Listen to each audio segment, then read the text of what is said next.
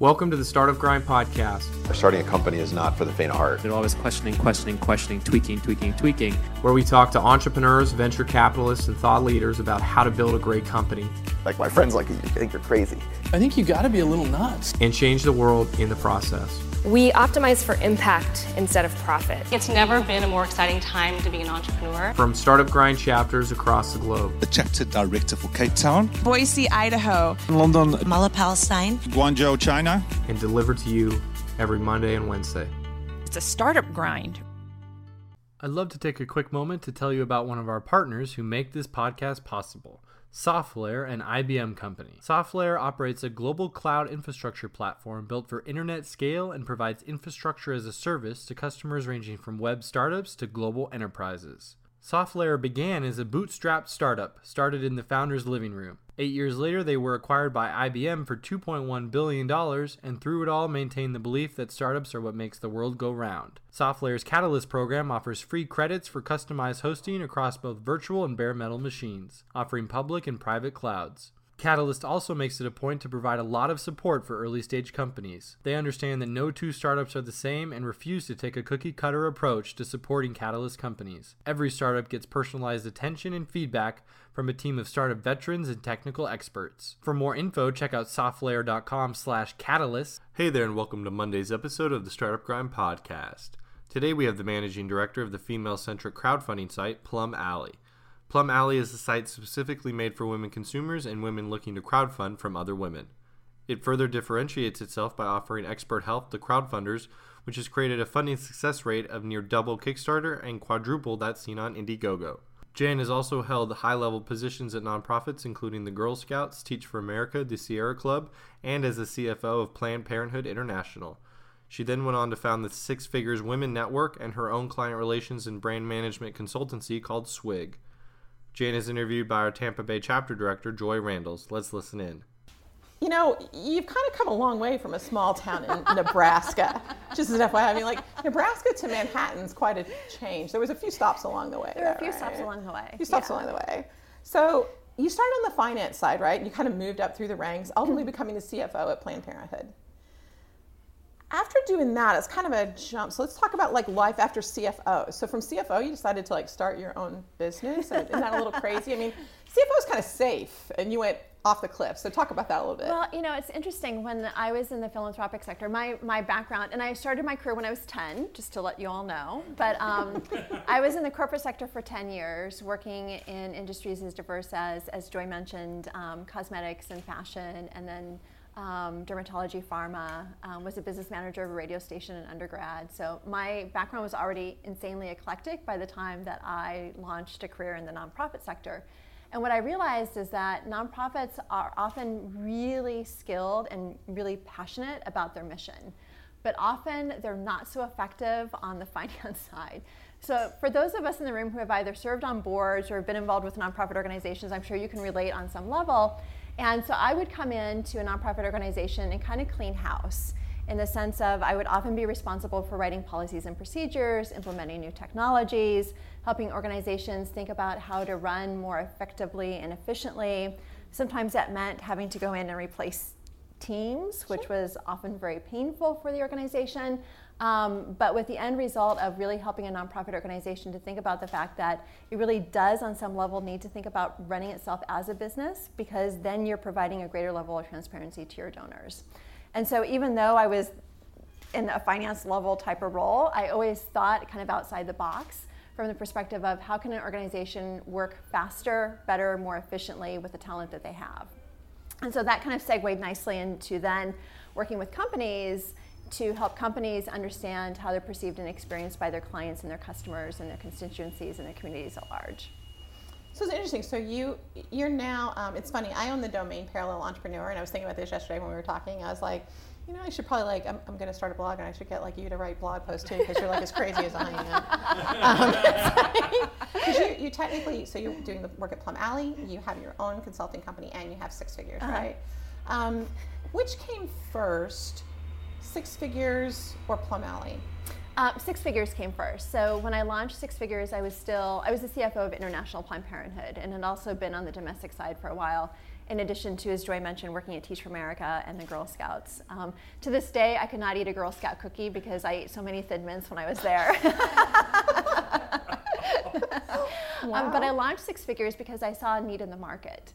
So I was, at the same time I was with International Planned Parenthood, I was starting to work with entrepreneurs on the side. It's kind of like a side fun hobby, helping entrepreneurs who had newly launched their businesses understand now all of a sudden they may have left the corporate sector to launch their own company. And sometimes that was a very scary experience because now you're kind of out there naked 24/7, right? And from a brand perspective, you are your own brand.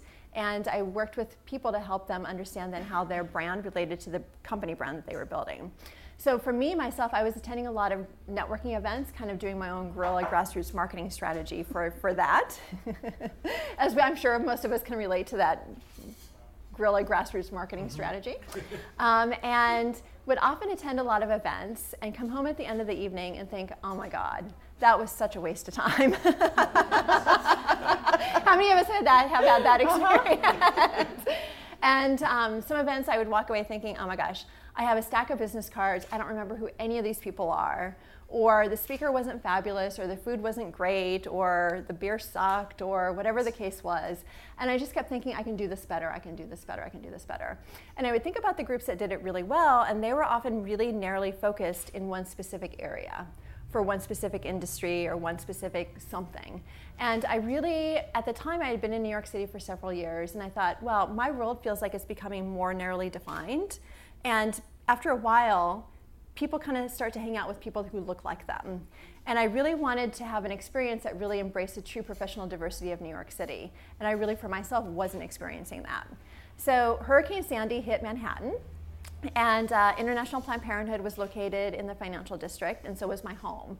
So we were kind of out of commission for a while, and I thought, all right, so this is a time where I can kind of see what happens here. Because a lot of other people were having a difficult time because of displacement and et cetera, et cetera.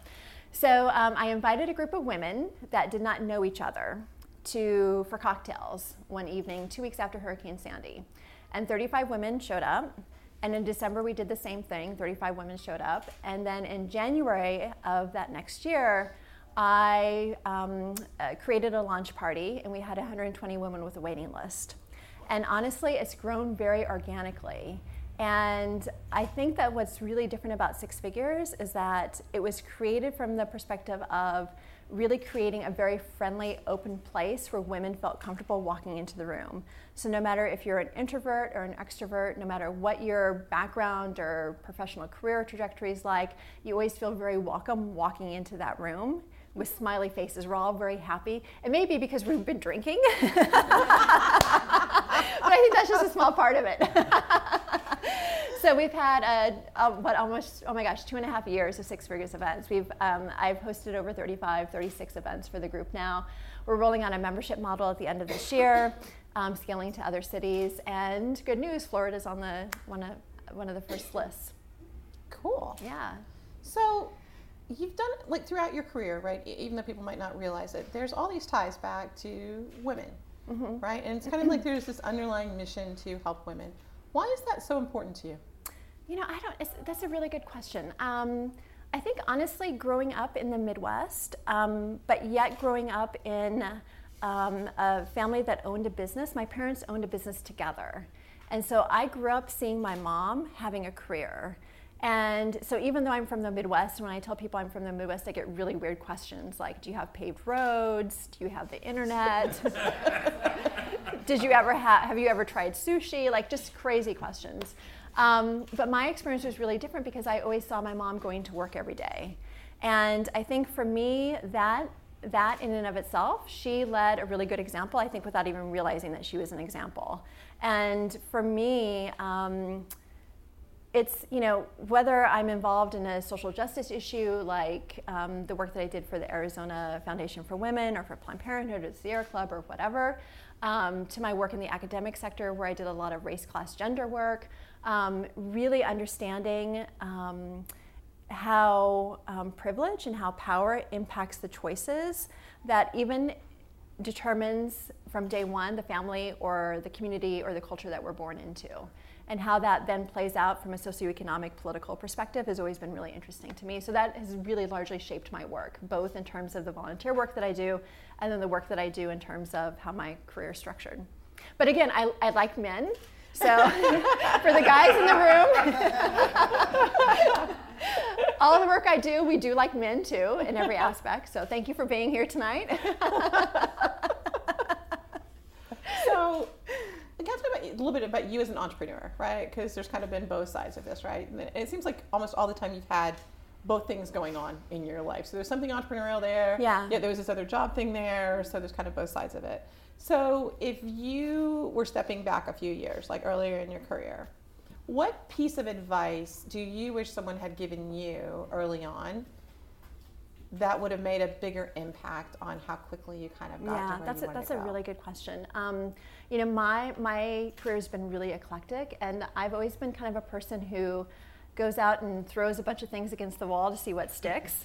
And sometimes I haven't necessarily thought things through, which, you know, serves entrepreneurship really well, because then you can pivot really fast and you can change. But, you know, honestly, I think for me, being the oldest child, I was always really insanely independent. And I kind of always wanted to leave and have something that was much larger than just the community that I knew. And I think that one piece of advice that I didn't learn until after I was in New York was the importance of a good network and the importance of really building relationships with people who look like you and people who don't look like you. And I found that there's an incredible amount of creative energy that comes out from having relationships with people that are outside of your industry, outside of your kind of comfort zone. And that means really pushing the borders to force yourself, particularly if you're an introvert. I was very, believe it or not, I was very shy as a child.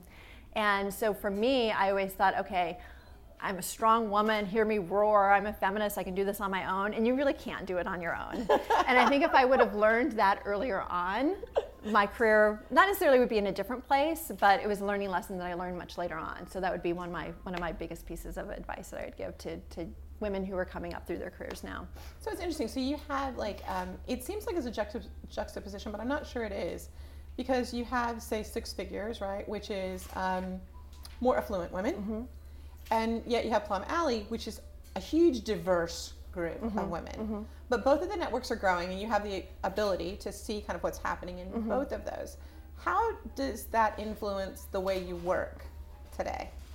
Well, you know, it's interesting. So what the work that we're doing at Plum Alley right now is that we realize that, you know, female entrepreneurship covers such diversity in the sense of the companies that we're creating, the products that we're building, and the ideas that we're implementing. And what we've understood is that it really takes multiple sides of the equation to really make that work effectively. So when we started crowdfunding, crowdfunding, as most of us know, is the platform by which you can raise money from your communities and your networks. What we realize is that in and of itself is only one part of the equation, that it really takes people with money to actually want to buy the stuff that you're selling. And I think sometimes as entrepreneurs, we get kind of stuck in, oh my gosh, this product is the best thing since Velcro. And then we kind of forget that, oh my gosh, you actually have to go out and sell this stuff now, right? And so one of the initiatives that we're working on at Plum Alley actually bridges both of those parts of the equation together and links female entrepreneurs with an audience who's really interested in funding, not from an equity perspective, because we really believe that to the extent possible, until you're ready for angel or VC money, you should really retain control and equity of your company. But we're building a larger movement that's going to connect women and men who have the ability to write a check. So you guys can write a check too. You can write a check tonight if you want, with the entrepreneurs who are actually trying to grow and scale their businesses. I think sometimes too, women think about scaling at a much slower rate because from a sociological gender perspective, women often don't take risks at the same level that men do. We don't like to ask for help because we feel like we can do it all. And we also think that we can do it better than anybody else. And we don't like to ask for money. We get really uncomfortable when that happens. So at Plum Alley, we're developing a lot of processes and tools and mechanisms for women to overcome that. So when they're ready for angel or VC money, then they're ready to take it off. That's cool. So tell me, what's the best part and the worst part about being a female entrepreneur? Oh my gosh, wow. I think that the best part is not having to go to an office every day where, right? No, I'm kidding. That's one of the best parts where you have where you don't have to put on your IBM suit and traipse into it, right? I think one of the best parts is having the creativity and the autonomy to do what you really want to do. So I know from Six Figures, having had over 1,200 conversations with women over the last 2 years, is that many women have left their corporate jobs, even if they were in a C-suite global position, to found their own companies. Women often tend to think about the growth much slower because they don't necessarily want the responsibility of managing 400 people anymore, or they don't want to take on the level of fiduciary responsibility or the level of risk. But at the same time, they do understand that that's also going to limit their opportunities for angel or VC money down the road, right? So that's one of the things that I think female entrepreneurs always struggle with is, how can I make a larger impact in my community? Because women are often also very nurturing and really want to give back to their communities, and they want to do that through their businesses. But then how do you balance the ability to do that with the growth and the scale that comes with being able to do that at a very large level without having to manage teams anymore of 400 people?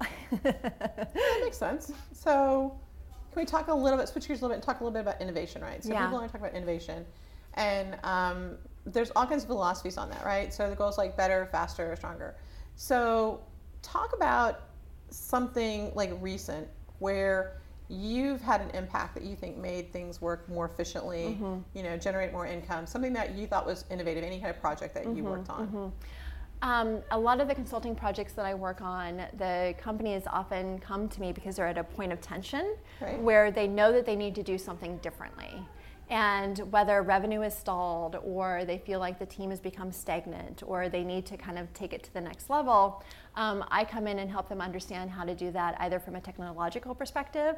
So like if the organization focused more on social media, how would that impact change? Or how would that help them to become more familiar with a different demographic? Other things that we have done are just looking at internally really antiquated processes and understanding how we can use technology in whatever shape or form to push the ball forward. And whether that's from a finance or an IT or an HR perspective, or if it's developing a new innovative product or doing something quicker or faster.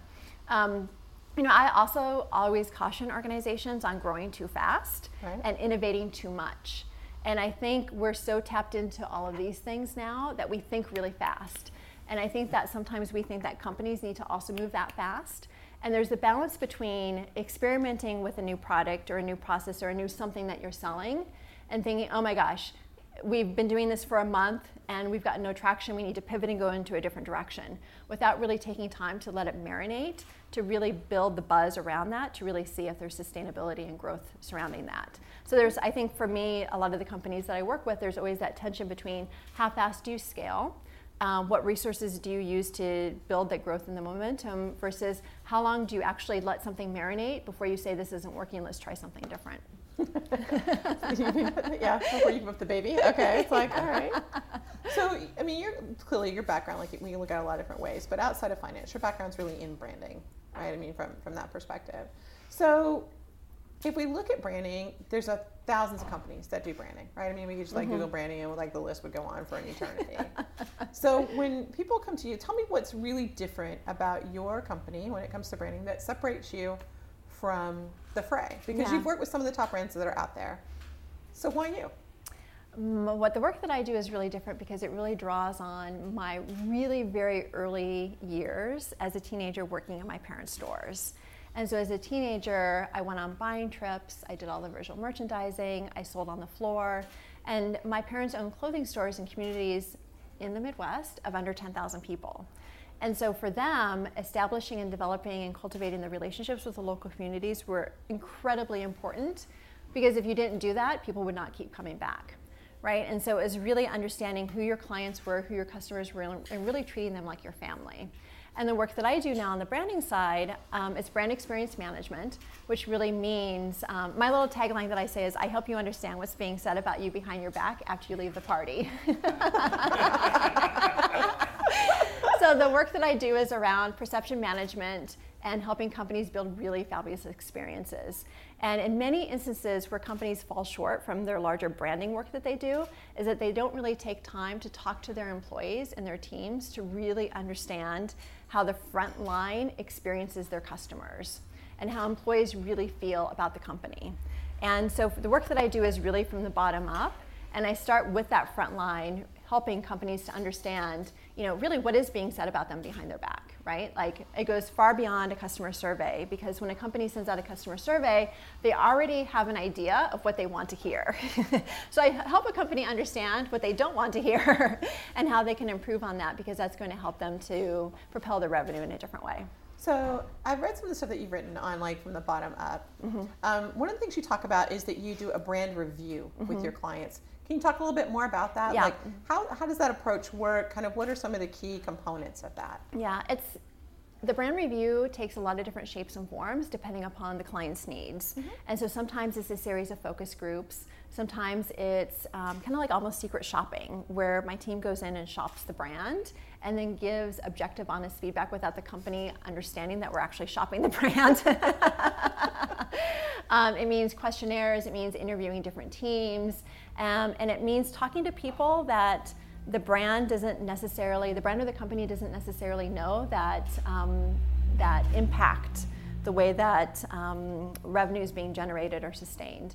So for example, I really firmly believe that even if an employee is not in an externally facing role, they still have the possibility of being the brand's biggest fan, because of social media, because of what we say to our friends and what we say on social media, and et cetera, that a company has a responsibility to make sure that they're doing everything in their ability to treat their employees right. And in a way, then those employees can become brand ambassadors. So we do a lot of work at the employee level too. It's kind of interesting. So how big of an impact do you think emotional ROI is, right? So I mean, the emotional connection with the brand. What's the real ROI on that? And how's a way that companies can begin to measure that? Yeah, that's a really good question. I always think about, some of us in the room are old enough to remember when Apple was revitalizing their brand, and the ad campaign that they ran, where there was a guy who looked like he worked at IBM, and there was a hipster guy who looked like he lived in Williamsburg, Brooklyn. And one was a PC and one was a Mac. And how many remember that commercial? Yeah, right? And there was something so pure and clean about that ad campaign. And Apple did a brilliant job with attracting a completely new demographic, because all of a sudden no one wanted to be in the IBM suit anymore, right? And so that branding campaign made you feel something, and it made you want to connect with the brand and the products within that brand in a very different way. And so I always, the work that I do always places the question, how does this make you feel, at the center of every analysis point that we make? Because honestly, as we know, a brand is really a living, breathing organism that embodies really what consumers feel and what they hate and what they love about what you're doing, right? And so most of the work that we do actually challenges executives and challenges teams to reverse the thinking. And I think that we've become a society where we think so much, because we can shoot off 20 emails within 10 minutes, which causes us to, or maybe even more. Or we can read snippets of articles where we learn everything from what to make for brunch next weekend to who's the latest CEO of Cisco to et cetera, within a very short period of time. So we've trained our minds to think very quickly. But what's that really caused us to do is to lose the ability to stop and say, how is this making us feel? And if brands are able to recapture that, then you're tying into the emotive components of really how customers can fall in love or re-fall in love with what you're doing. Cool. So outside of crowdfunding, because we're going to talk about crowdfunding in a minute, so don't panic that I'm not going to talk about it. What advice would you give entrepreneurs on determining who to target, right? Because that's one of the hardest things. The product market fit is one of the most challenging things when you're bringing something to market. So we'll talk about how crowdfunding impacts that later. But you were doing this long before there was crowdfunding. So. For an entrepreneur, I think the question really comes down to, if you have a product in mind, or you're already manufacturing a product, you're already selling a product, like really, who is that product best serving? Who's going to get the most value out of that product? And what demographic then most closely corresponds with ultimately that level of benefit? And for me, at Plum Alley, we work in another crowdfunding or another co-working space where there are literally hundreds of companies, right? And what I see is that the companies who do it the best really understand their customer, and they understand the fact that the product that they've developed, they're doing their MVP in a very specific, narrow way, that they're not trying to serve everybody, but they're serving those individuals who, no matter if it's a dating app, no matter if it's a, I can't get beyond the dating app now, right. But no matter what. It's or a consumer product or whatever the case is, finding out who your core customer is and actually providing that service as a beta to different audiences can also be a really good way to help you test to see really who's interested in it. And that's one of the things that we can talk about with Plum Alley too, is that a crowdfunding campaign can be a really nice way to test the market to see really who exactly is interested in what you're selling. Want to give a tip on how to get the message out once you've kind of done that on a shoestring budget? That's a great question. Well, I mean, because entrepreneurs, like startups, have no money, right? So that's the challenge right there. They have no money. Yeah. It's not that they wouldn't hire a great marketing firm if they had money, but they don't have any money. Well, just FYI, at Plum Alley, we've not spent one marketing dollar. At Six Figures, we've not spent one marketing dollar, and it really comes down to word of mouth.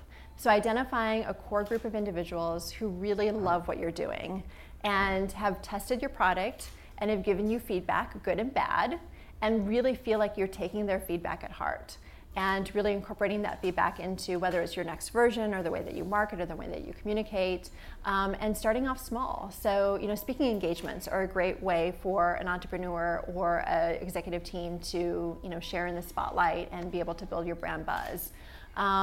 Develop relationships with local media, which is another really great way to tell your story. And to really be able to tell your story from a way that sets you apart from everybody else who's in your space. Because I can guarantee you, there's rarely one unique original idea that we hear about. Because even though you may think that your idea, no one else has thought of it, I can almost guarantee you someone else has thought about it.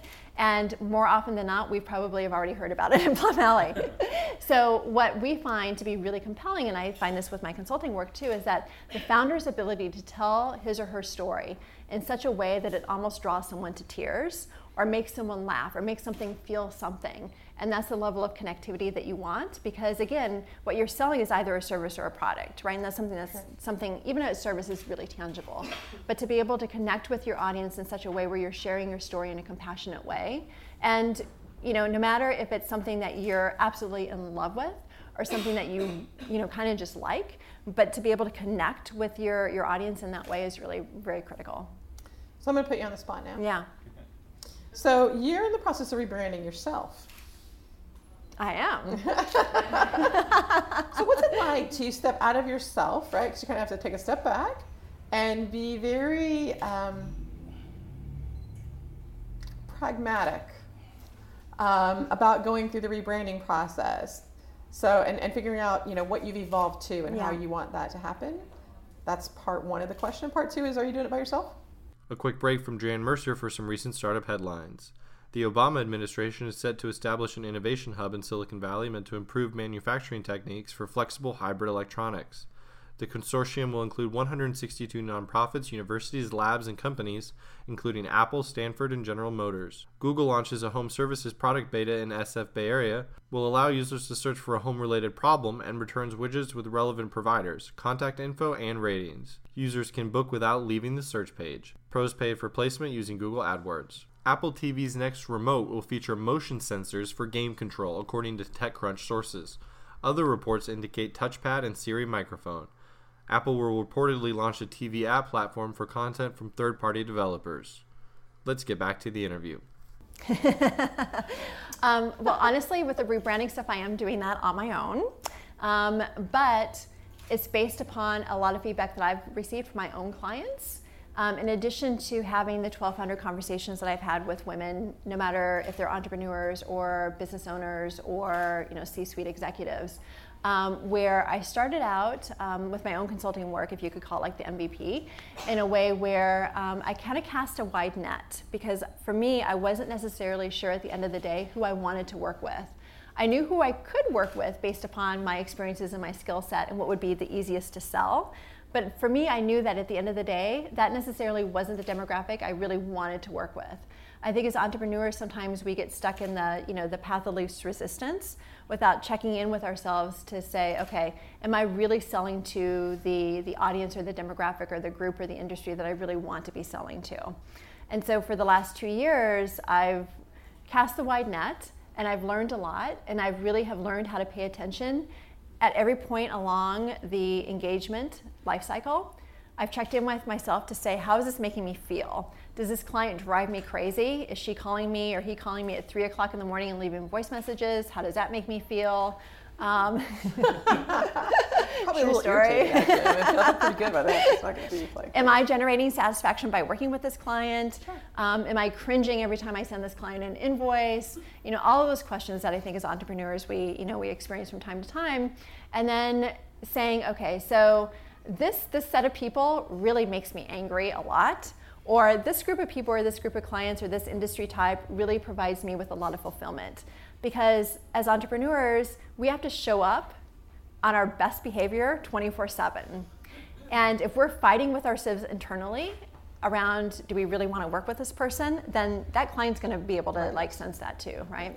So my rebranding process has been a process of understanding, what industries I really want to work with, what industries do I not want to work with anymore, and what kind of people really make me happy, where I can actually generate a really nice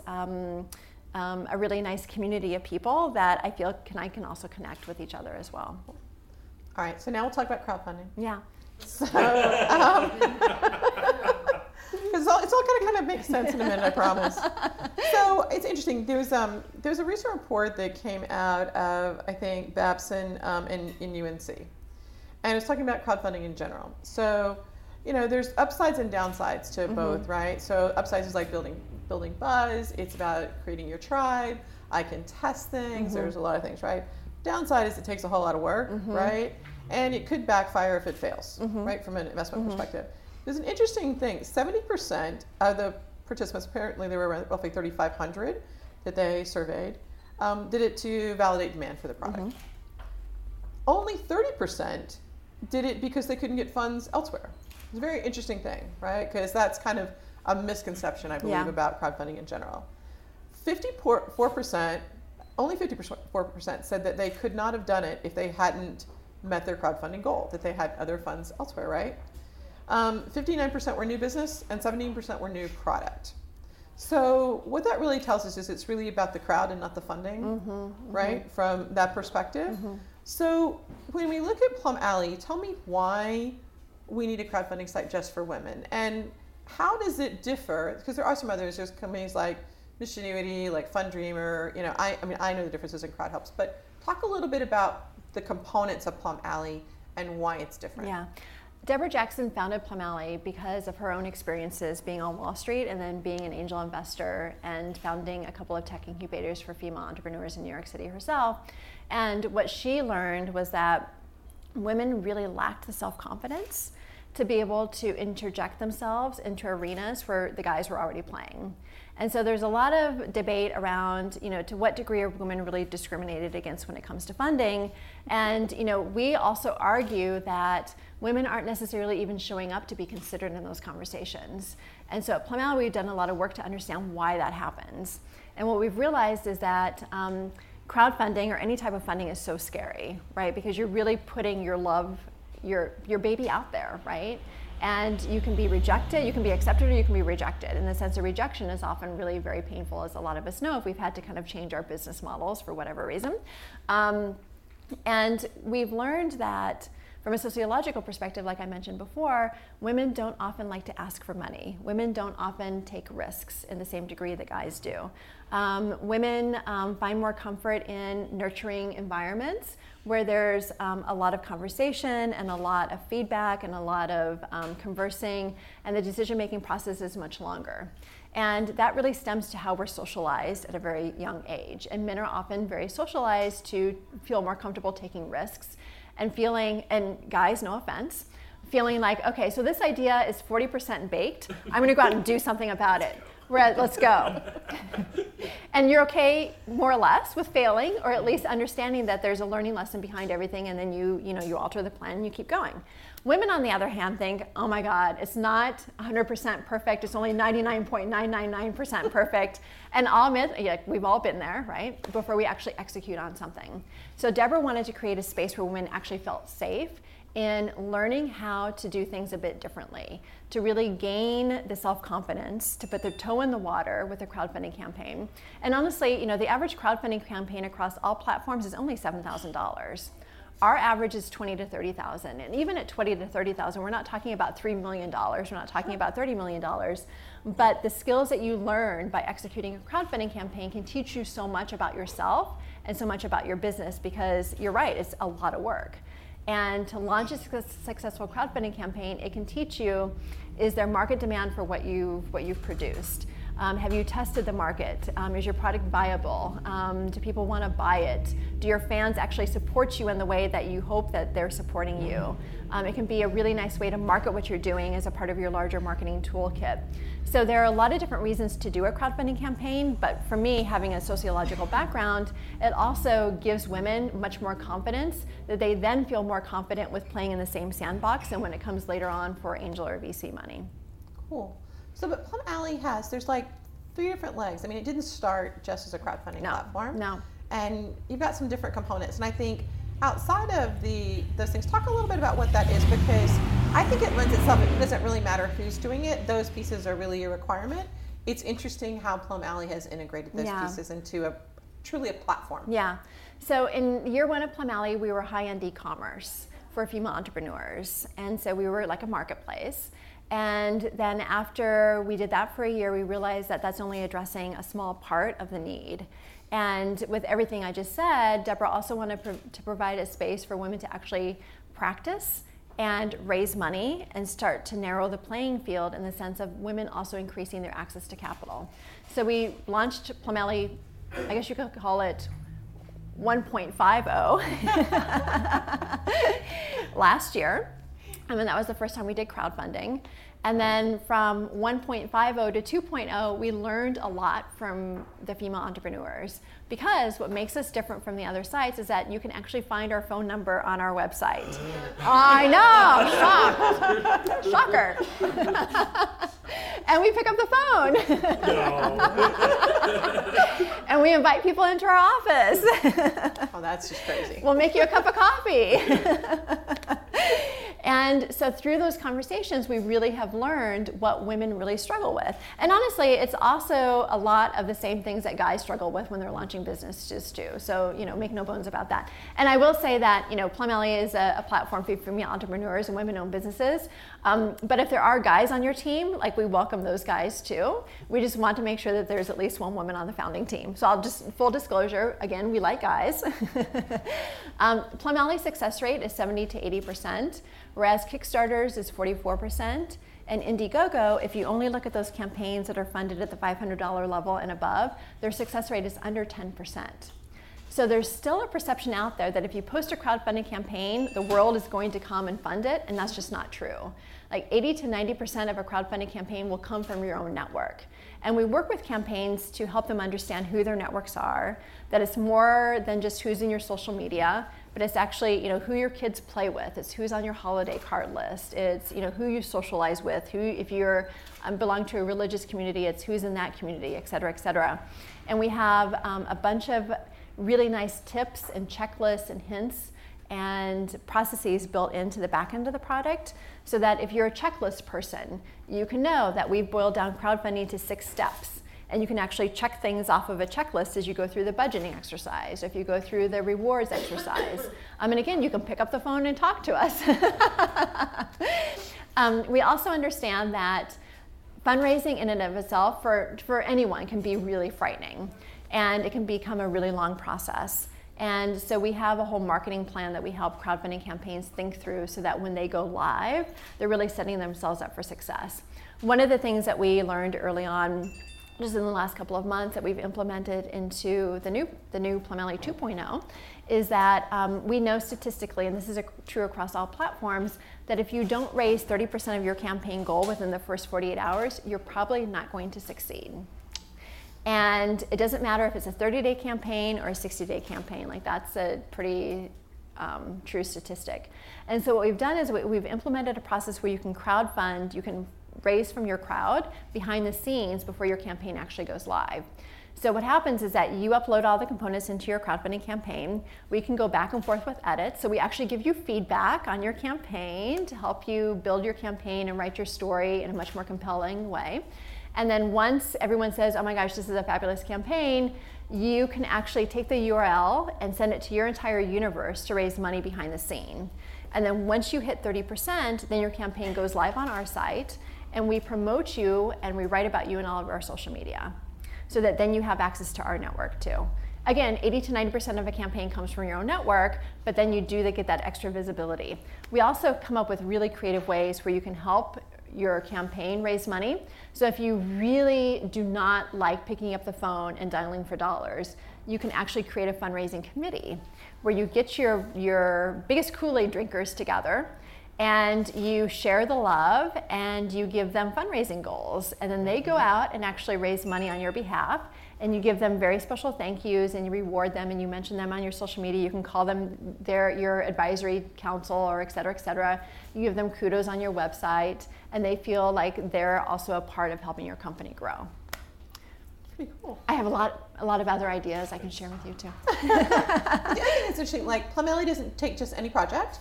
Right. So what's the real process to get on the platform, and what kind of metrics do you look for when making the selection to determine if somebody gets to play? Yeah. Part of it's intuitive. So it's interesting that we've had some projects come to us where we wow, this product is the best thing since, I don't know. Velcro, yes. And the project fails. And then we have other projects that come to us and we think, oh my God, who's gonna buy this? And they blow it out of the ballpark. And it really comes down, to how determined the entrepreneur is not to let the campaign fail. Because she either wants to scale her business, or she wants to do an angel or a VC round, and she knows that a crowdfunding campaign can communicate to the world that she really has a viable concept and that she really is serious about scaling her business. And she knows that if that crowdfunding campaign fails, then it could be a really strong indication that there isn't market demand for her product. So she's really committed to reaching out to her network. She's really committed to the social media strategy. She's really committed to picking up the phone and dialing for dollars. We had one campaign say to us, I don't understand what's wrong with my campaign. I can post a picture of a cat on my Facebook and get 10,000 likes within 30 minutes, and no one's contributing to my campaign. I'm spending 7 hours a day on social media. And so we said, well, we told you not to spend 7 hours a day on social media. You actually have to pick up the phone. Oh, I'm not going to pick up the phone. I'm too scared to pick up the phone. And we said, well, posting a picture of a cat on your social media versus compelling someone who's reading your Twitter feed to take out a credit card when they're probably doing 20 other things at once, click through, and then actually contribute to a campaign is two very different levels of engagement, two very different psychological processes. So you really need to think about ways where you can establish the relationship with your end user from a fundraising perspective to really say, okay, these are the donors that I think in my network who are going to give me the most amount of money. I'm going to take them out for coffee. I'm going to take them out for a glass of wine at happy hour. I'm going to give them a call. I'm going to send them a really special email again and again and again until they actually contribute. And there are different things that you can do to provide that level of high touch, which actually people then, people contribute to crowdfunding campaigns because they really want to see you succeed. It's not really about the rewards. Are you sure? Because you're kind of describing a stalker. So maybe it's more like that. It could be if you're just a really good enough stalker, you're good. Well, if you stalk in the right way, Joy. Okay. But it really is about establishing that high touch relationship with the people that you think are going to give you the most amount of money, right? So you look at it from a political fundraising perspective, right? And so you make lists of people, you identify, okay, I think Sally can afford to give me $1,000, or Tom can afford to give me $500, or maybe Mary Jo can give me $10, and you actually sit down and you make lists of people. You add up all of those numbers, you take 80% of that to build yourself in some cushion, and that's really what you can realistically raise. But then you have to be committed, and you have to hold yourself accountable and hold your fundraising team accountable for actually then checking those names off the list when you pick up the phone and you dial for dollars. I think if you're not committed to doing that, you're probably not going to be successful in business. Absolutely. So it wouldn't matter if somebody gave you $1 million, you're probably still not going to succeed. Right. Yeah. So kind of the other side of that. It's true. So I did talk a little bit of stocking, so we'll change up. So there have to be like 1 million different crazy stories of crazy crowdfunding campaigns that you guys have seen. Let's share one that was just like nuts. You don't have to say who the company is. You can just, Oh my gosh. So, so I'll just mention a couple in kind of a composite way. So I'm not throwing anyone under the bus in general. There's a very fine balance between procrastination and execution. And many of us in the room probably have kind of experienced that balance. And for us, we find that those campaigns who come to us and say, I want to raise $1 million. And I have the best idea since sliced bread. And we say, okay, how are you going to raise that $1 million? Well, Plum Alley, what are you going to do for us? Because there's often an assumption that if you have such a fabulous product, then we're going to want to eat that up and we're going to fund you ourselves. And that's not how it works. And that's not how any crowdfunding site works. But it's really interesting for me, and I think that the most bizarre stories are those products that come to us where there is really a belief that once a campaign's up, that they can just walk away from it and millions will pour in. Because they see some of those campaigns on Kickstarter, right? And they say, okay, like if a dude can raise $1 million for underwear, like I can, and Potato salad. Or there was actually a crazy underwear campaign on Kickstarter that raised over $1 million. But the point is that Kickstarter actually goes out and sources some of those companies and some of those campaigns. So that often then deflects from some of the campaigns that actually don't do very well, right? $1 million crowdfunding campaign, you're not gonna, it's very rare that that's gonna happen. And honestly, if you're doing $1 million campaign, you also have the money to buy a PR team, to buy marketing, to buy lists, to X, Y, and Z to really make the campaign a success. So I think from just the perspective of unrealistic expectations is usually one of our most bizarre stories, and we get that quite a bit. So the more that we educate, because I think we're all pretty educated here because we're entrepreneurs, we're involved in tech and et cetera, the more that we can educate other people around that, crowdfunding as an industry, there's tremendous potential. Right. And when I speak for Plum Alley, I ask everyone in the room when I first start, like how many people have heard about crowdfunding? Usually about half of the room raises their hands, and these are even groups of entrepreneurs. So there is so much potential there, but I think that the myths of crowdfunding around, that example, the $1 million example, for example, really shade a nasty light on what crowdfunding is and what it's not, and what it can really be productively used for. Okay. So crowdfunding's tripled in the last 2 years, which is kind of a crazy growth rate, right? There's a lot of different philosophies on what the things are you have to have a successful campaign, blah, blah, right? There seems to be 3 things that in all the information that I've been able to discover that are consistent. The perfect message, right? Being very clear on how much capital is needed.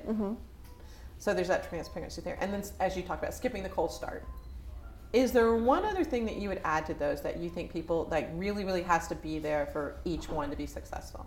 We always say that for us the equation for success is the right product for the right dollar amount, funded by the right person, or created by the right person. Okay.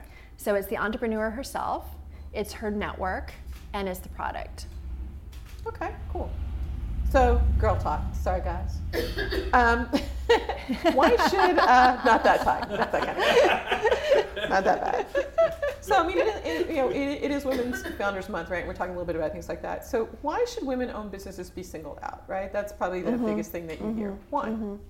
Well, because when you look at sites like Indiegogo and Kickstarter, 75% of their audience is men, and only 25% of their audience is women. So, even if you're a female-owned company, there's still very little chance that you're going to get picked up by their audience, because when you look at Indiegogo and Kickstarter and some of the others, the products are very male dominated. Sometimes the products aren't very nice toward women, and sometimes they can be very misogynist and actually pretty sexist. And often people are raising money for things such as, I want to do a crowdfunding campaign to reimburse my Uber fees for a party I went to last night. That was actually a real crowdfunding campaing. Or funded. Those are the crazy and actually stuff she doubled her goal. Oh, of course. Yeah, crazy. Or the potato salad Right. recipe Potato campaign, salad which thing's was crazy, crazy. right? And so Deborah really wanted to create a space for true legitimate entrepreneurs, and to do that for women, because she knew that women really were disadvantaged when it came to putting themselves out there for asking for money. So what do you think is the biggest obstacle for women who are starting up? Being okay with delegating and not feeling that they have to do 100% of everything themselves. And from all of the pools of amazing ideas that they have, being able to say, okay, I'm going to work on one thing and one thing only and rock that, and then I'll move on to number two. Okay. And I think that's often a big learning lesson for women. And particularly from a crowdfunding perspective, we know another marker of success is all the other things that a woman may have going on in her life at any point in time, and how much time and energy is she dedicating to that one campaign, because that one campaign is a larger reflection of her business. Okay. So what industries, like women now kind of cross over to pretty much every industry that's out there. What industries are still lacking that you think are still lacking female entrepreneurs? You know, from a crowdfunding perspective, we see female entrepreneurship represented in every industry. I would say that, you know, I think from a tech perspective, the tech companies that we've seen come through are a lot of really cool apps. They're usually apps in traditionally female represented spaces, so like fashion, beauty, cosmetics, et cetera, et cetera. So what I would love to see personally are more female founded companies in spaces that aren't just for women, where there's a more equal gender distribution around companies that are founded by women, but actually those products and services are also bought by men. And that's just a personal No, that's wish. good. Personal's good. So a little bit about success, right? And then I'm going to talk a little bit about money, because we had a conversation about money and things earlier outside of just the crowdfunding thing. How do you personally define success? I think it's a very personal thing. Yeah, right? I'm laughing because for me that's changed over time. You know, when I left my day job, you know, I quickly realized what that really meant. For me, six figures became something, overnight it became something very real, and it wasn't just something fun that I did on the side. It became a really real legitimate business. I think I feel more successful now than when I did when I had my day job, even though in the beginning, your compensation structure, as many of us can relate to, changes dramatically almost overnight.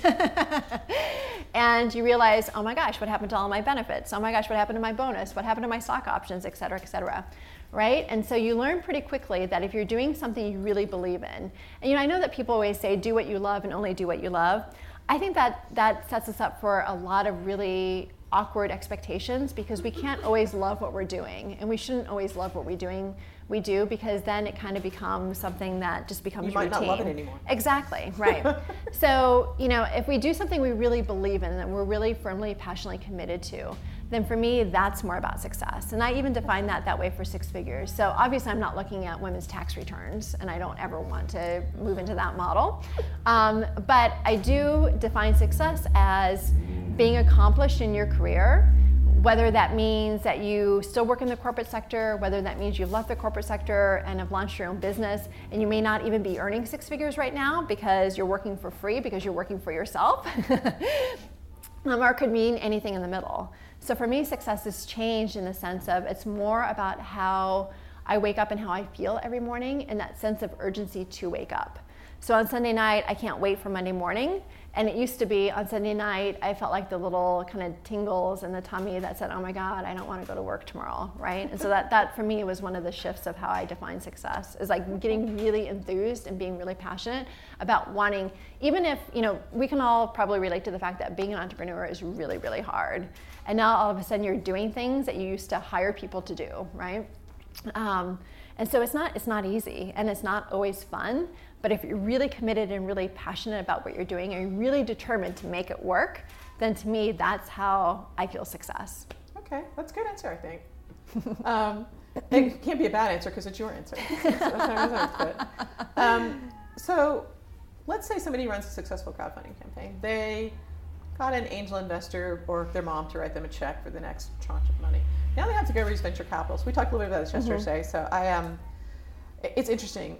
78% of all venture capital firms do not have a female partner in the world. So Silicon Valley's now become, as they call it, right, stale, pale, and male, right? That's not my term. Okay. And guys, we still like you. Yes. But I was, right. So we were talking, people have seen like the Kleiner Perkins lawsuit and all the other stuff like that. And we talked a little bit today, like I was talking to Mike Abbott from Kleiner Perkins, and I know Mark Andreessen, and I was talking to Mark. And so Andreessen Horowitz has 7 senior partners. They're all men. Their philosophy is that we can't find a woman who'll take the job. It's an interesting, philosophy. But Andreessen has their own thing. You have to have been a successful CEO.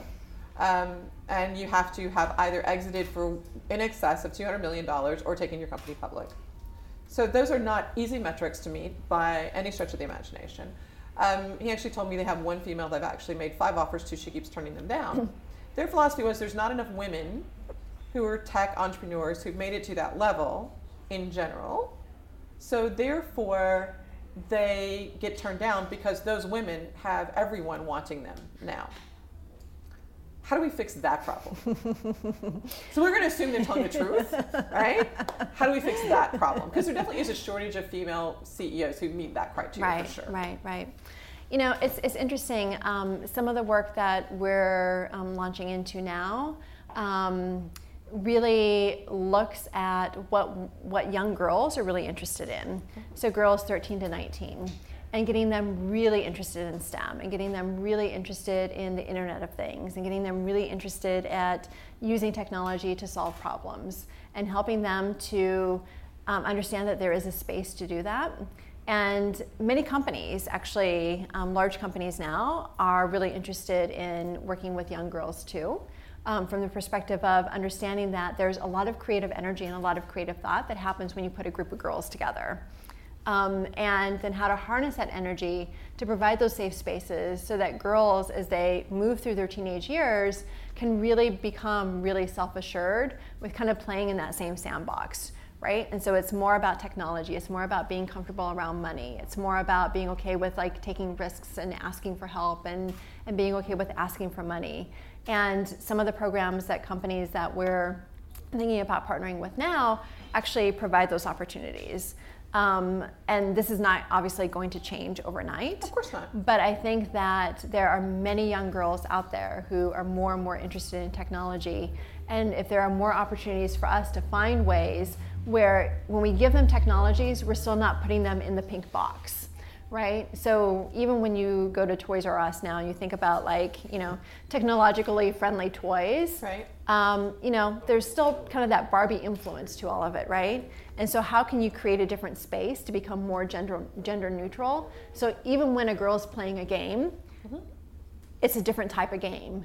And on the flip side of that, when boys are playing the game, it's not sexist, it's not misogynist, it's not beat 'em up, kill 'em, but there's actually more of a middle space where boys and girls are collaborating in a different way and working together in a different way. All right, so we always have to ask a question about failure, because we don't really look introspectively at our successes, but when we fail, we have a whole different viewpoint. So talk a little bit about a failure that happened along the way and what you learned from that. Yeah. So, oh my gosh, there are so many. And I always see failures as really, really good opportunities to learn something and do it differently. Going back to one of the things I said earlier, I think for me, my biggest learning lesson in life was the importance of the fact of knowing that you can't do it all by yourself. No matter how type A you are, no matter how independent you are, knowing when is the right time to ask for help. And then on the flip side of that, knowing when is the right time not to ask for help. So when I first launched Six Figures, I asked a lot of questions and I got a lot of feedback. And there was a point where it felt like I was getting so much feedback that feedback was really starting to drive the intent and the structure and the strategy behind Six Figures, which ultimately then when I took a step back and said, wait a minute, this is not the direction I want it to go, how is this happening? It was because I was listening, but I was listening a little too well. And so so I wasn't putting up the right boundaries to know when to say no, and to know when it was deviating from the larger sort of something that I felt in my heart that I wanted to do with it.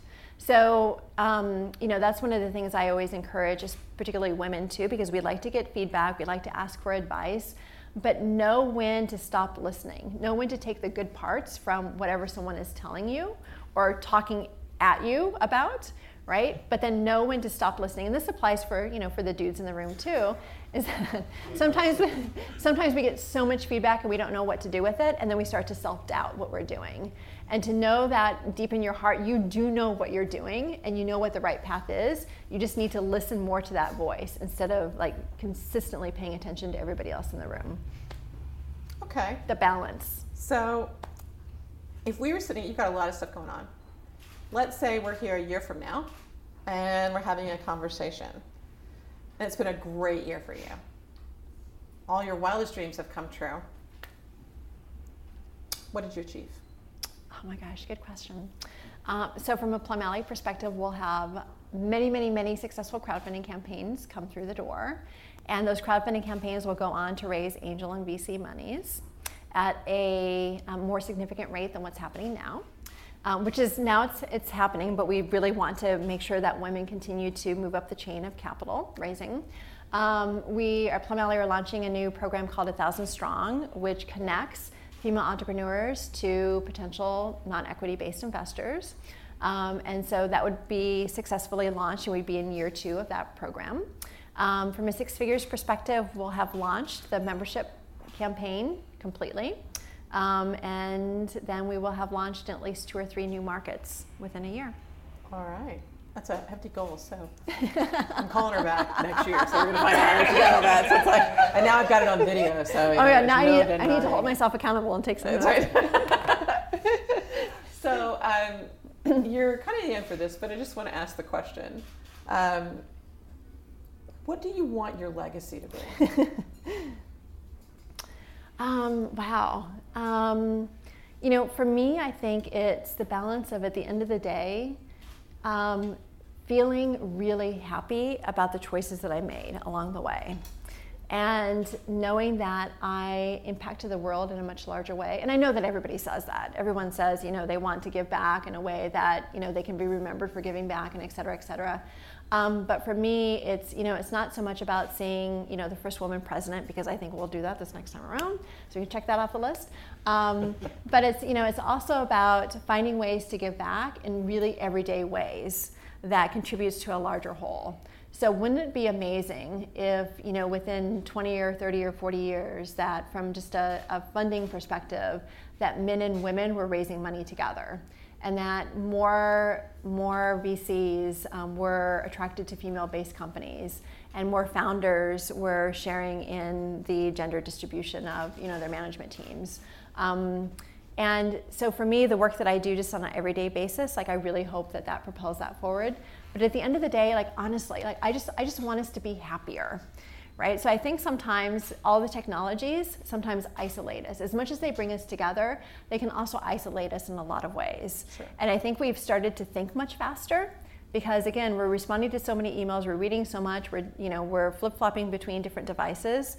But at the end of the day, really, how is all that making us feel? Do we really feel happier? And so for me, a large part of the work that I'm doing in rebranding my consultancy practice is around really addressing that happy component.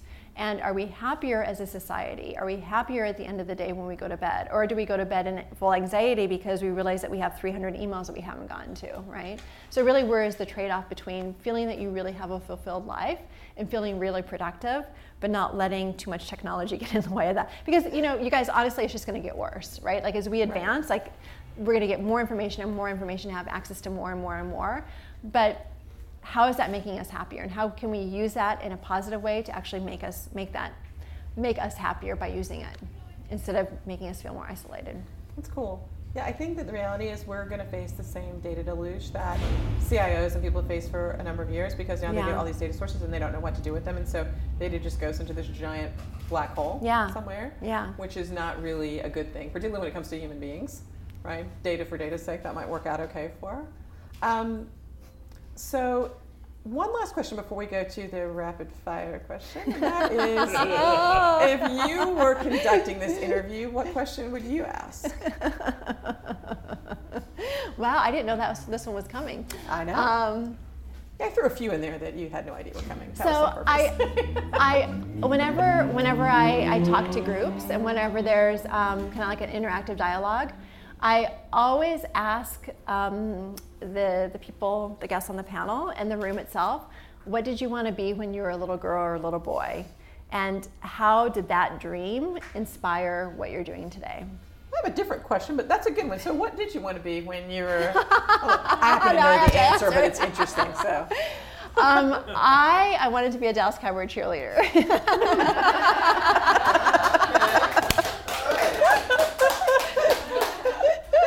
I wanted the outfit. Nothing wrong with that. And I think that there's probably a part of that. I mean, obviously, I don't walk around with pom-poms and, the little white leather boots, but I think there's a part of that cheerleader component. You could in Nebraska. In New York, that might not work. Unless you're in Times Square. Unless you're in Times Square, you want to be with the naked cowboy, then maybe that would work just fine.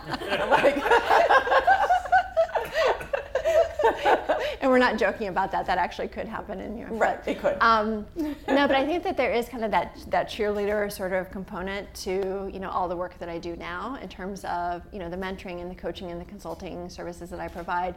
And I, to the best of my ability, I try to do that from a place again of happiness and really becoming more in touch with how experiences make you feel. And I think from an entrepreneur perspective, no matter if it's a large company working on a branding strategy or a crowdfunding campaign that we work with at Plum Alley, or just the work that I do with Six Figures, it's really providing happier spaces, because in happier spaces, your employees are happier, they're more productive. If your customers are happier, they keep buying from you, right? And so it's win, win, win, win. And so to create more opportunities like that, that's how I do my little cheerleader. Okay.